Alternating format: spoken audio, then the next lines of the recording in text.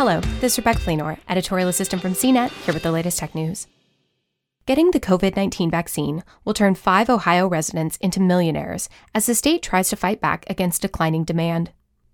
Starting later this month, every adult who's gotten at least one dose of the vaccine will be entered into a $1 million lottery, Governor Mike DeWine said Tuesday. There will be 5 weekly drawings, with the first winners being announced on May 26. It's only open to people over the age of 18, but the state is holding a separate lottery for younger people who've been fully vaccinated.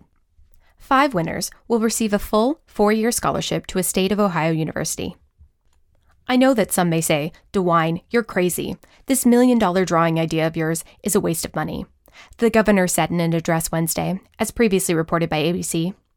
But truly, the real waste at this point in the pandemic, when the vaccine is readily available to anyone who wants it, is a life lost to COVID-19.